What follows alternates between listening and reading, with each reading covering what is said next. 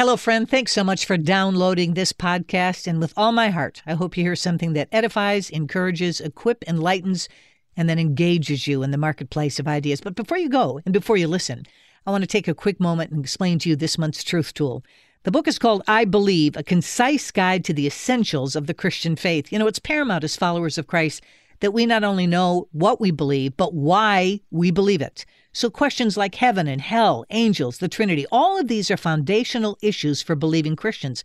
But sometimes we don't fully understand what it is we believe about Christianity. So the book, I Believe, A Concise Guide to the Essentials of the Christian Faith, is just that. It's concise, and it's a wonderful guide to explain to you the cornerstones of who we are as followers of Jesus Christ. It's yours for a gift of any amount because In the Market with Janet Parshall is a listener-supported broadcast. We stay on the air because you pray and give. So if you'd like this month's Truth Tool, just call 877-JANET-58. Ask for a copy of I Believe. That's 877-JANET-58. Or you can go online to inthemarketwithjanetparshall.org. Scroll to the bottom of the page. There's the cover of the book. Give a gift of any amount. We'll send it to you as our way of saying thank you. While you're on that website, you might want to take a moment, scroll down just a little bit farther, and there's a description of what it means to be a partial partner. These are people who give at a level of their own choosing, and they give every month. They get the Truth Tool if they ask for it every single month, and they'll also get a newsletter. Only people that do. That includes an audio portion that only goes to my partial partners.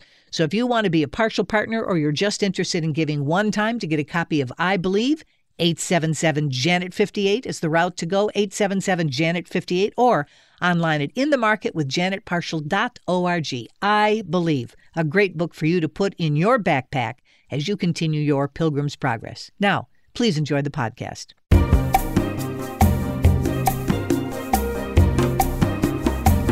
Hi, friends. This is Janet Parshall. Thanks so much for choosing to spend the next hour with us. Today's program is pre-recorded, so our phone lines are not open. But thanks so much for being with us and enjoy the broadcast.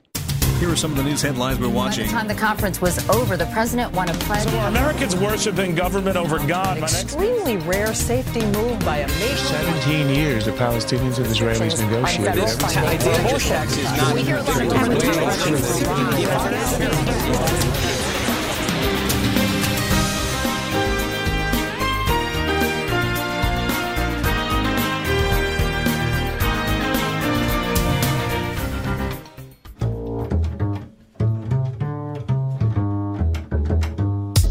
Do I believe in miracles? No. Yes, because the Lord can do miracles, and He still does. I mean, there are things that happen that, we may not have explanations for. I don't know if you would call that a miracle. I don't know. Depends on the situation. I don't know. Miracle's a funny word. I think it has a lot of meanings. Yes, I do believe in miracles. That's what keeps life interesting. You gotta believe in something. No, I don't, because I've never seen anything that can't be explained through what we know. If there were miracles, it would be pretty miraculous. Yes. Yes. It happens all the time. I believe miraculous things happen. I don't know if you mean miracles in the way of God creating something. I do believe in miracles because I think that definitely with a karmic balance, everything can happen for a reason, and good things will happen to you when they want to, and miracles happen all the time. I believe in luck and karma, if that's a form of miracles. So then yes, because I see that if you do good things will happen. Yeah, I believe in them. Some people think miracles are different things than they are. Like some people are like, if they get win the lottery, like, oh, it's a miracle. Do you think that's a miracle? I don't think so. I think that's just luck. I'm not sure. I guess I kind of do. I mean, I guess nature as a whole is kind of a miracle, like that everything happened the way it did. Yeah, I do believe in miracles because today I woke up and sort of made a decision to have a better day, and as I was walking to work to get my bad paycheck from my bad job, I found $5 in the gutter, and immediately after, probably 10 minutes later, I got a phone call for a better job, a much better job, starting tomorrow. So, given the sun is shining and all, I do believe that it comes with a choice, but they do exist. I know that prayer works. I had a sister that had cancer, and we prayed, and she beat it. I got in a really bad car wreck on a freeway, and I had 3 cars hit me, and I was the only one that got injured. I mean, I almost would call any birth a miracle. If you believe a miracle can happen, it will. I think I'm still waiting for one to occur in my life, but I do believe it's possible. Well, guess what we're talking about? So let me ask you the same question. Do you believe in miracles? Yeah, I know that the Bible talks about it, but I mean, do you think that today God is still in the business of performing miracles? I have your attention, don't I? Good. It'll make your ride home a little easier because you're in bumper-to-bumper traffic. 1-877-548-3675. That's our number here on In the Market with Janet Parshall. So let me throw a little stat or two at you. I'm in Washington. We do this on a regular basis. Do you know that a majority of Americans, Barna did this research, by the way, a majority of Americans believe that God can heal people supernaturally. And this is a big debate in the culture, both in and outside the church. Obviously, it gets debated in the church, it gets debated in medicine, science as well. But the majority of American adults, 66% believe people can be physically healed supernaturally by God. And this majority is made up equally between those who are either strongly or somewhat agree, 33, that's where you get your 66, and they agree that it's possible to be physically healed supernaturally by God. The remaining one-third, 34%, not so much. They're skeptical. And that's made up of either strongly don't agree or somewhat disagree. And that's how you come up with that number. So it's interesting when you start looking at people groups, and this is what groups like Barna do. They break down what we call the demographics. And so they say that there's a consensus across the generational groups among those who strongly agree about supernatural healing. But this is what I found to be problematic. But when it comes to those who strongly disagree, millennials are more likely to be skeptical. Now, you heard some of that in our Man on the Street. About a quarter of them, 25%, strongly disagree. That's twice the amount of the group called the elders. And the other two groups fit into kind of like a sliding scale based on their age. Gen Xers, 21%, boomers, 14%.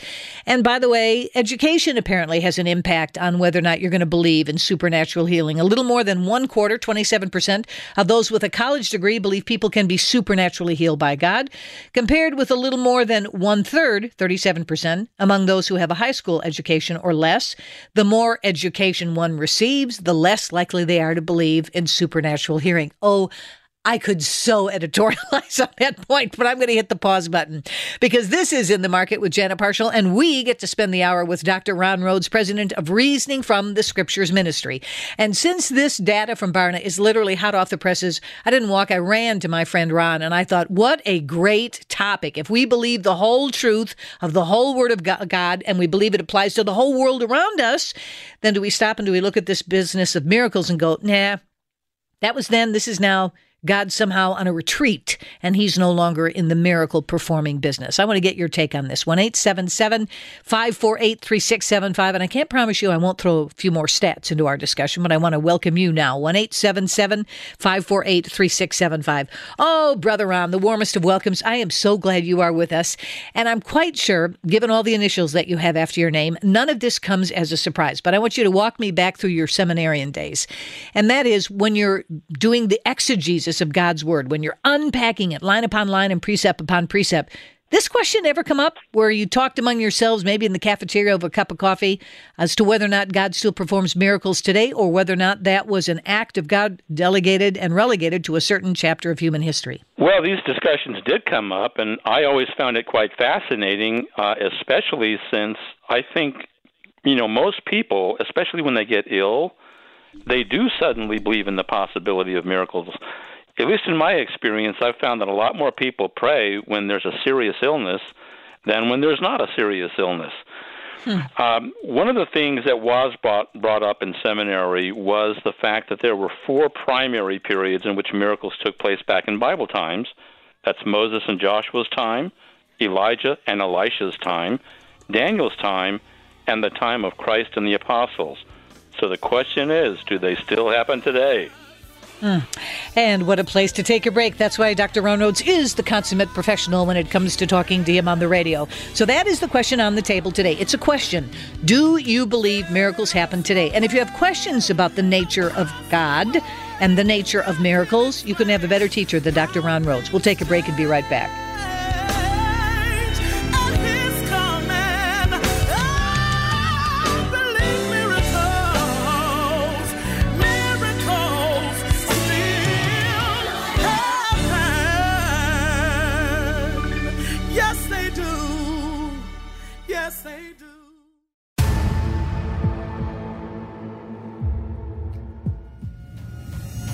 is God? Why am I here? How should I live?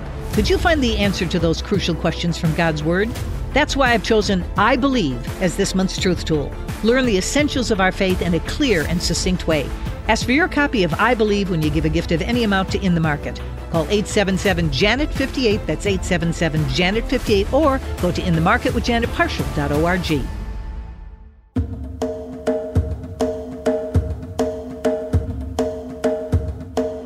On the third day, there was a wedding in Cana of Galilee, and the mother of Jesus was there. Now both Jesus and his disciples were invited to the wedding. And when they ran out of wine, the mother of Jesus said to him, "They have no wine."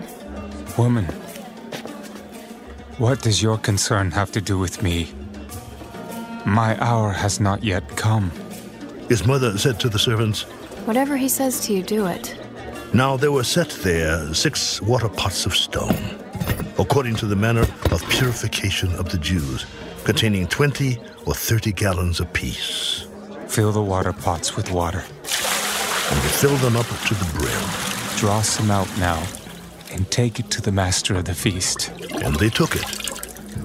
When the master of the feast had tasted the water that was made wine, and did not know where it came from, but the servants who had drawn the water knew, the master of the feast called the bridegroom. "Every man at the beginning sets out the good wine, and when the guests have well drunk, then the inferior. You have kept the good wine until now." This beginning of signs Jesus did in Cana of Galilee and manifested his glory, and his disciples believed in him. Wow. Well, there it is, the very first miracle story that Jesus performed there in the New Testament, turning water into wine. Dr. Ron Rhodes is with us, and we're discussing some research just recently released by the Barna Group that really talks about whether most Americans believe in supernatural healing. So I get to have time with a man who has, as I noted earlier, a whole bunch of initials after his name. So, Ron, walk me through this. Why do you think it is that the very first miracle was at a wedding? And we can't take anything you've taught us so well over the years. We can't put something in Scripture that's not there. But as we pull out from Scripture what God has revealed to us, have you just sat and thought why it was that this was a miracle dealing with a wedding feast and water being turned into wine? And is the dialogue with his mom a bigger point in this story than his turning the water into wine? Well, first of all, Jesus did miracles in the context of life. And I want you to see something real clear, Janet, and that is that Jesus never did miracles for his own benefit. He always did miracles to help others, and I want you to also notice that the term signs is used. That's an important thing because the miracles as signs always signify something. In other words, they validate the messenger and his message. And so, in the Old Testament, it was prophesied that a number of things would take place when the Messiah came on the scene, and these were called signs. Well, lo and behold, Jesus comes on the scene, and he starts doing these various signs, these miracles with a message, these miracles that validate the messenger as well as what he speaks. And so, through the course of it all, Jesus demonstrates not only that he has miraculous power over life and death, but he has miraculous power over the world of nature. And, of course, wine would be an example of that. And it's real important that we understand that even in the case of the apostles, their miracles also serve to validate the messenger and the message. And I think, Janet, that this relates to what I told you right before the break, and that is that back in Bible times, we see 4 basic clusters of sign miracles.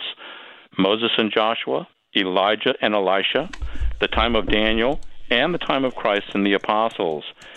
And when we talk about miracles today, you asked about what I learned at Dallas Seminary. Well, we not only learned about those clusters of miracles, but we also distinguished between sign miracles and what you might call providential miracles. Some people use different terms, grade A miracles versus grade B miracles. Could I give you an example of a grade B miracle? Yes, please. There's a lady in our church named Sally discovered that she was having a Down syndrome baby, and so she went to see our pastor to talk about it because she was concerned.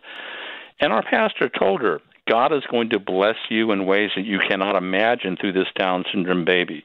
And he's going to help you through all of this. And so they prayed, and then she went home. And right after that, our pastor wrote her a postcard. And on the postcard, he reiterated the fact that God was going to bless her, that God was going to help her through her experience in ways that she couldn't imagine. And then he mailed the postcard. The problem is the postcard got misdelivered to a house about 10 miles away, and the lady who lived at the particular house where the postcard came decided to get in her car and hand deliver it. So she got in the car, drove over to Sally's house, and rang the doorbell. And when Sally opened the door, the lady on the doorstep said, "You know, your pastor sent you a postcard about your Down syndrome baby. I'm a Christian, and I have a Down syndrome baby too, and I would like to help you if you would let me." Now, that's what we call a providential miracle. Could this have happened by sheer coincidence? Well, some people would say so. People who subscribe to the philosophy of naturalism would say that nature explains everything, and there's no supernatural. But to me, Janet, I see God's fingerprints all over this, and I think that we're seeing a lot of these kinds of miracles today. And as well, I think that when somebody goes to the hospital and they're seeking a physician's assistance, a lot of people think that only God can heal directly. God can also heal providentially and indirectly through medical doctors. And I've seen people healed like that. Can I tell you something else, Janet? I've also seen people healed directly without medical attention. In fact, Chuck Swindoll lives about 3 miles south of me here in Texas. His Texas is kind of his church is kind of a big square building, and it's known as Chuck in the Box around town. But in any event, that aside, the fact is that he talked about an old military buddy of his who called him and told him that he had tongue cancer, and it was advanced. And he asked Chuck to pray, and he prayed. And what ended up happening was a total 100% healing. And this is without, medical treatment. And so I think that kind of stuff still happens today, too. But God is sovereign in making those kind of choices. Yes. So that raises an interesting question. How do we answer the question, well, God, why did you choose a healing for them, but not a healing for me? So we're going to continue this conversation with Dr. Ron Rhodes when we return. Our conversation got started because the Barna Group released some new data that talks about what Americans think about supernatural healing. More of your thoughts and questions as well, 877-548-3675.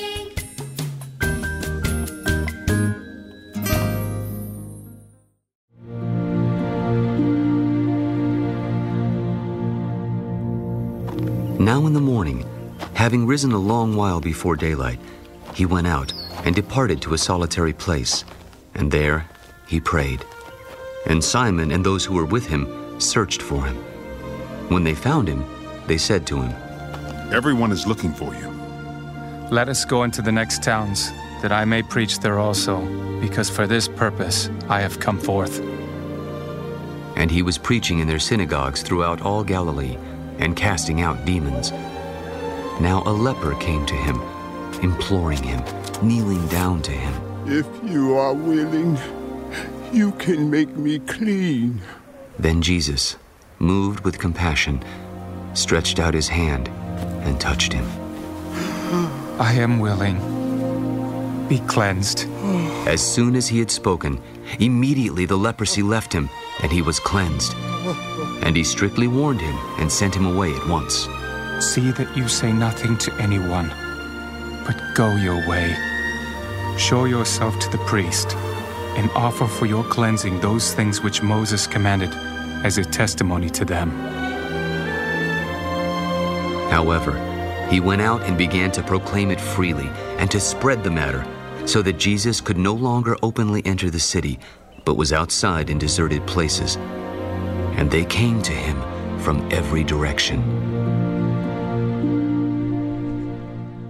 Wonderful. Okay, so those are the miracles in the Bible. And somehow, for some believers, by the way, we seem to readily accept those as being absolutely truthful. But when it comes to today, the same living God, the same indwelling of the same Holy Spirit, we're not quite sure whether or not God is still in the business of miraculous healings today. Dr. Ron Rhodes is with us, president of Reasoning from the Scriptures Ministry. And Ron, I think it would be good, let me stop at this point and say, from a theological perspective, would you give me the working definition of a miracle? Well, that's a great question because there are a number of different New Testament words that actually are used for a miracle. For example, the Greek term terata refers to an event that evokes wonder. And then the word dunamis, which is where we get the term dynamite, indicates power. Miracles involve power, divine power. It's often considered to be a benevolent good work, and that's why the Greek word erga is sometimes used to describe a miracle. And then finally, the term semeion is a word that signifies a messenger and his message. It validates the messenger and his message.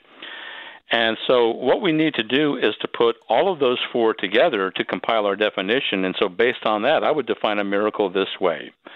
It is a unique and extraordinary event awakening wonder, wrought by divine power, accomplishing a practical and benevolent work, and authenticating or signifying a messenger and his message as from God. Now, that's as is used in the New Testament. There are also occasions where God is not necessarily authenticating something, but God nevertheless brought about some kind of a healing or some other event that took place. But generally speaking, the definition that I gave covers probably 95% of the miracles that are in the New Testament. And so that's a good handle to keep in mind when we're talking about miracles today. Because, Janet, sometimes people say, oh, did you see that catch in the football game in the end zone? That was just a miracle. Or they might say, oh, I went to the shopping center during Christmas and I found a parking place right next to the mall. It was a miracle. Those are popular usages of the term, but those are not miracles as I just defined them. And so we need to be careful in our thinking on this. Yeah. Couldn't agree more. Okay, so I say that because I think sometimes we get cavalier, and I appreciate your taking the time to define it, where we go, oh, it's a miracle I got a parking spot at the mall. That doesn't constitute the miraculous by any stretch of the imagination. But it seems to me that as I see how the Lord manifests himself when he's doing a healing, as you noted earlier, it isn't about drawing attention to himself. It is about revealing, it seems to me, the power of who he said he was. Because there are people in Scripture, as I read it, who likewise have been healed, but didn't bother to turn around and say, thank you, Jesus. So, yes, in some cases it transforms the individual, not just physically, but it's supposed to transform them spiritually as well. But this isn't about giving glory to Jesus. It's about his revealing to a watching world, this is who I am, right? Well, that's right. In fact, back in Isaiah 35 and Isaiah 11, some of the signs are specifically mentioned as being that the deaf will hear and the blind will see and the lame will walk, all those kind of things. And so when Jesus showed up on the scene and he did those very miracles, the Jewish leaders really should have understood that Jesus was the fulfillment of those because they were specifically prophesied as being the signs that the Messiah was now present. But they missed it. And you might remember when John the Baptist got thrown into prison, and he asked the messenger, are you the one? Go ask Jesus, are you the one? And Jesus' response to John the Baptist was, go tell John that the blind see, the deaf hear, and the lame walk. You see, John the Baptist would have understood those as signs of the Messiah.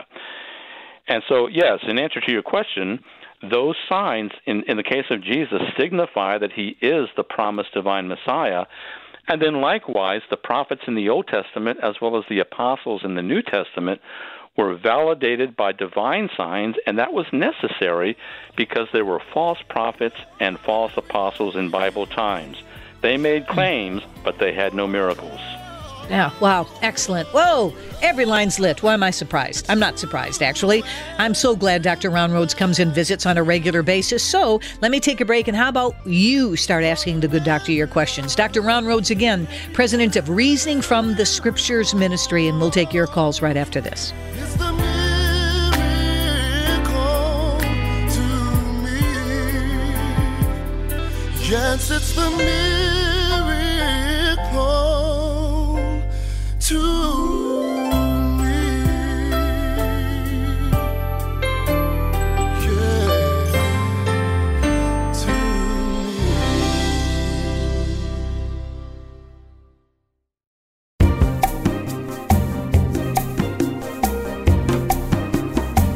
Friends, this is Janet Parshall, and I want to take a moment to remind you that today's program is pre-recorded, so our phone lines aren't open. But I sure do appreciate your spending the hour with us. And thanks so much, and enjoy the rest of the program.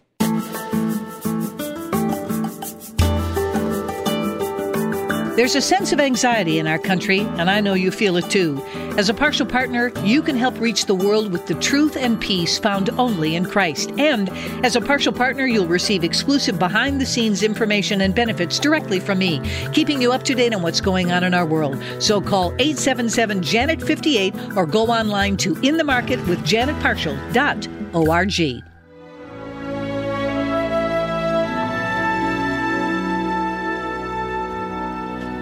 Now when Jesus had entered Capernaum, a centurion came to him, pleading with him. Lord, my servant is lying at home paralyzed, dreadfully tormented. I will come and heal him. Lord, I am not worthy that you should come under my roof. But only speak a word, and my servant will be healed. For I also am a man under authority, having soldiers under me. And I say to this one, go, and he goes, and to another, come, and he comes, and to my servant, do this, and he does it. When Jesus heard it, he marveled, and said to those who followed, Assuredly, I say to you, I have not found such great faith, not even in Israel. And I say to you that many will come from east and west, and sit down with Abraham, Isaac, and Jacob in the kingdom of heaven. But the sons of the kingdom will be cast out into outer darkness. There will be weeping and gnashing of teeth. Then Jesus said to the centurion, Go your way, and as you have believed, so let it be done for you. And his servant was healed that same hour. And so we're talking about miracles. Barna Group released some data that basically said about 66% of Americans today believe in supernatural healing. The group, however, that is the most skeptical happens to be millennials. And there's a big challenge for the church today, by the way. So do we believe that God can heal us physically today, as we read in his word? By the way, if you look at those statistics again, the generations who strongly disagree, millennials, the most disagree, 26%, Gen Xers, 21%, boomers, 14%, elders, 13%. If you follow that, that's fascinating to me because chronologically it goes right up the scale from the youngest to the oldest, with those who disagree the most to those who disagree the less. If you look at denominations, by the way, 87% of evangelicals strongly agree, 61% of practicing Christians agree, 21% of Protestant believe, and no faith at all, about 7% agree that God can heal. Don't ask me. I can't figure that one out at all. All right, 877-548-3675, 877-548-3675. Rachel's got an interesting question in Michigan. Rachel, welcome, and your question for Dr. Rounroads, please.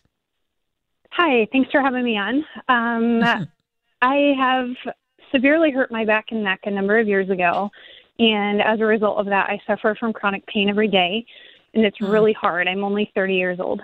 Hundreds of people have been praying for me all across the world, and I believe that God does perform miracles, but it hasn't happened in my life yet, which makes me doubt that it will happen. My question is it necessary for me to believe that God will heal me in order for a miracle to happen in my life?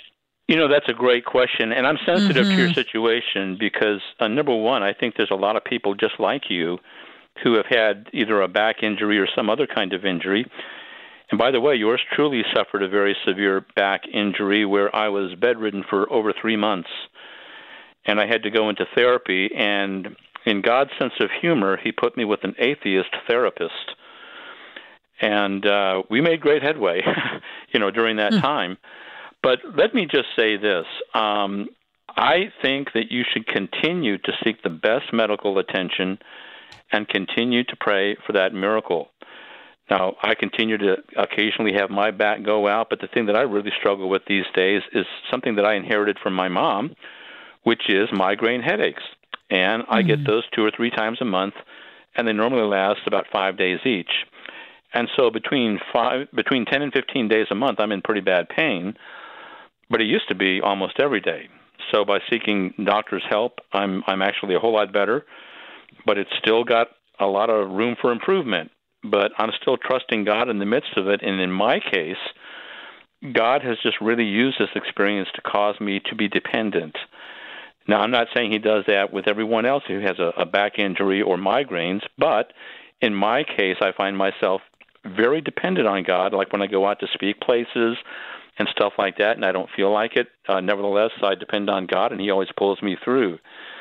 I think that in other cases, sometimes God uses difficulties like this to knock the rough edges off our character. I think sometimes God uses circumstances to keep us humble. But there is a policy that's always helped me no matter what I encounter. And that is this: when bad things happen to you that you cannot understand, that is the most important time to anchor yourself on the things that you do understand. And what you do understand is that God loves you. He walks with you through every single trial. He doesn't make mistakes. He promises you not only eternal life, but he does promise you ultimate healing. That's not going to come until our resurrection body, or our body upgrades, as I like to call it. But, it's not that far away when you think about it. That said, keep on seeking the best experts out there. Jesus himself said that it is the sick who need a doctor. And God may providentially work through those doctors to bring about a healing to your back. And so never give up. Keep your faith strong in God in the midst of this trial. Rachel, thank you. So appreciate both your transparency and your being with us as well. 877-548-3675. Jeff in Atlanta, thanks so much for being here. And your question for Dr. Rhodes. Yes, the statistics that you were listing earlier about the percentages of people believing. I'm a boomer, so that being said, why do you contribute that to being less? Is it a faith? Do we not have the faith that we maybe should, or what have you? Because I'm going through something very rare and been on chemo since last year, and it's not even cancer related, and I had zero medical history before this. It's hard to say. One of the things that the Barna study did not do was give us specific reasons as to why millennials and Gen Xers and boomers and elders felt the way that they did. Now, my natural inclination when I saw the statistics on high schoolers and college people is possibly the intrusion of the philosophy of naturalism, which is the philosophy that says that nature explains everything. So my natural thinking is, the more that people get explained or get exposed to naturalism, the less that they're going to believe in miracles. And you would think that would explain everything, but I don't think it explains all of Barna's statistics. So, I would like to see more data on all of this. One thing is certain: we have witnessed a continual rejection of the Word of God. Yes. And when God's Word is rejected, that means that people don't know about God. And as my good friend Norman Geisler likes to point out with his pithy dialect, if there is a God who can act, then there can be acts of God. Now, if you don't know the Bible, then you don't know about that God. And so it seems like to me that one of the things that can greatly enhance people's understanding of miracles, and indeed faith in miracles, is exposure to God's Word, because doesn't faith come by hearing God's Word?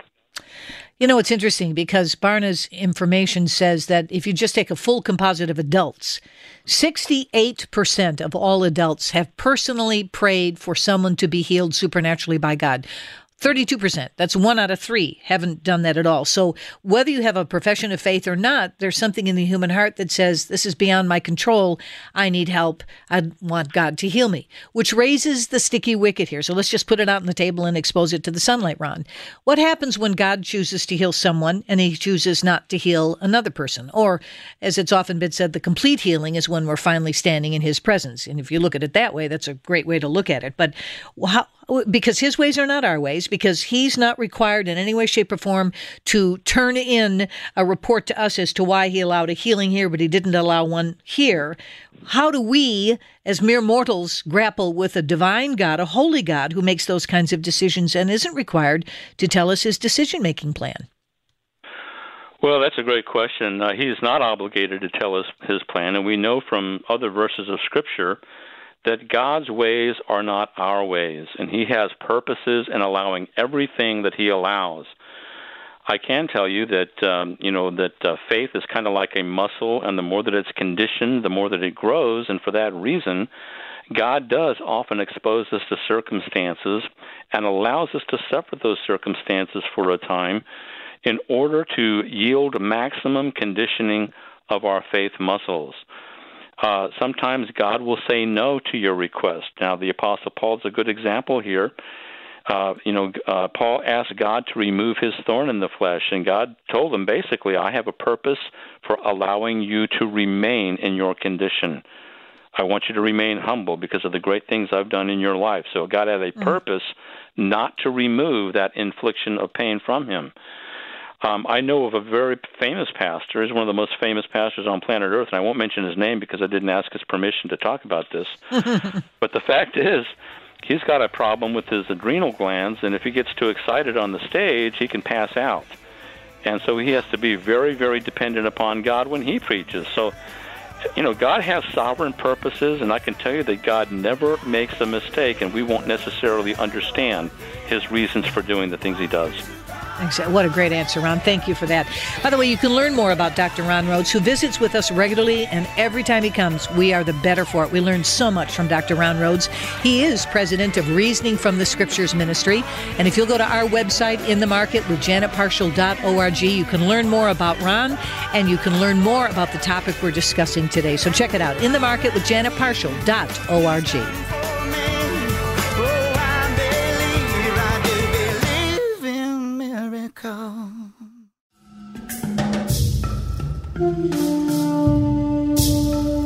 After this, there was a feast of the Jews, and Jesus went up to Jerusalem. Now there is in Jerusalem, by the sheep gate, a pool, which is called in Hebrew Bethesda, having 5 porches. In these lay a great multitude of sick people, blind, lame, paralyzed, waiting for the moving of the water. For an angel went down at a certain time into the pool and stirred up the water. Then whoever stepped in first, after the stirring of the water, was made well of whatever disease he had. Now a certain man was there who had an infirmity 38 years. When Jesus saw him lying there and knew that he already had been in that condition a long time, he said to him, Do you want to be made well? Sir, I have no man to put me into the pool when the water is stirred up. But while I am coming, another steps down before me. Rise, take up your bed and walk. Oh. And immediately the man was made well, took up his bed and walked. And that day was the Sabbath.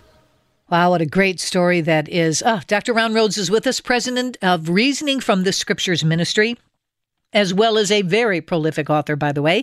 And I asked Ron if we couldn't discuss this research that was put out by the Barna Group that addresses the question, do Americans still believe that God heals supernaturally today? Fascinating conversation, both in and outside the church. 877-548-3675. Roberta, you're in Baltimore, Maryland. Thanks for stopping by. And your question, please. Well, hi, Roberta, you're on the air. Thank you. I'm here. I pray directly to the Father the way Jesus prayed, for the Father's love to flow in. And a lot of times I can feel that power and that love going out through me to someone else who told me they hurt their foot, and I just held their foot, and they said it was healed. And when that happens, it's proof to me that God is who he says he is, and that he can do these things. He did them through Jesus, and he can do them through us when we have that love in us, too, the way Jesus prayed. And that's what I wanted to share. And the question is, do you find that true also? Well, that's a great question.